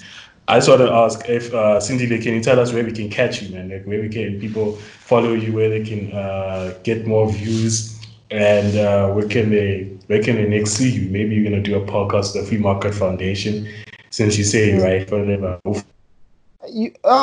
Dude, you can find me on these social media streets. I'm off Twitter for now because Twitter was a mess. You can find me on Facebook. I'm always ranting about something. I'm in the mall, I'm somewhere, I always got something that pops in my head I rant about. I got a million problems with the world. And the just one is you got 99 problems. I do. But mine is a million because it's dumb. Those are the dumb. So you can find me on these streets, Sindile Vabaza. I don't have any fancy names. It's my God-given name. It's my government name. You find me there. Yeah. Okay. Mpiake, are you still there, Chief, or are you smoking the shit out of that weed? Yeah. I don't. My Facebook account has been banned for some reason. I don't know why. But we need to go on a campaign. Yeah, we need a campaign to get you out of Facebook jail. What happened? Who snitched on you? On Twitter, you can find me on Turing_1991, just because I love Alan Turing, and I'm born in 1991. So Turing_1991, and just find my writing on Daily Friend and Reports, and that's it. Okay. Koketo, where can they find you, man? Niggas need to know about you. I'm everywhere. Koketo Resani is my name, so Koketo Resani is my handle everywhere. And yeah, in closing, I'll do what I always do. Our former president Jacob is trending again. This time around, you've got social media literally picking two teams. Those who are saying we miss Ubaba, and Ubaba's regime is the one that actually gave us prosperity that we are currently using to go through this. Then you have the other half, which includes me. I mean, just this morning alone, I read a tweet by someone saying it's Jacob Zuma's vision which created BRICS. He partnered up with the world's most powerful nations to create BRICS. And now I have to explain to someone on Twitter that BRICS was actually BRIC and South Africa was invited after its founding. So there's a lot of ignorance out there on social media. My purpose on there is to, shine a light on ignorance. Facts only. That's it. That's a get out. That's a get out of here. Niggas saying that South Africa created BRICS. That's different. We forgot to do it. But nonetheless, you guys know there's so many get out of here that it's impossible to tell you all of them. But yeah, man. Dumo, tell everyone where they can catch us, man. Yeah. So okay, Twitter, it's @manpatria_ZA. Then Facebook, you just type Manpatria, you'll find it there. And if you want to follow my personal Twitter, it's @Dumotenga. And yeah, that's it. Yeah, guys, you can follow me at Akona Kati on Twitter, Nzuzo Kati on Facebook. Those are not, yeah, Akona is the middle name, so don't get it twisted. But nonetheless, guys, we're grateful and we thank you for listening to us, for following us, for engaging with us. Thank you for everyone for engaging with us, especially on Facebook. You know, the likes, I see a lot of people also liking us and following us on Facebook. We really appreciate it. We really appreciate. Shout out to Dumo for the memes, man. The memes are quite funny this week. Yeah, those releases were quite funny. Those published, yeah. But yeah, man, just keep on fighting the good fights. Sindile, thank you for coming on, man, my brother. Tell everyone in Tata that. Yeah, definitely, man. Definitely, man. Whoa, my keep headphones on. fell off. Keep on shitting, yeah, man. You know, after keep on shitting on people. Yeah, that was weird. Amanda. That was weird. Amandala. You mean yeah, Amanda? Yeah, I think he means I was gonna make a terrible joke. I didn't. I was gonna make a terrible joke.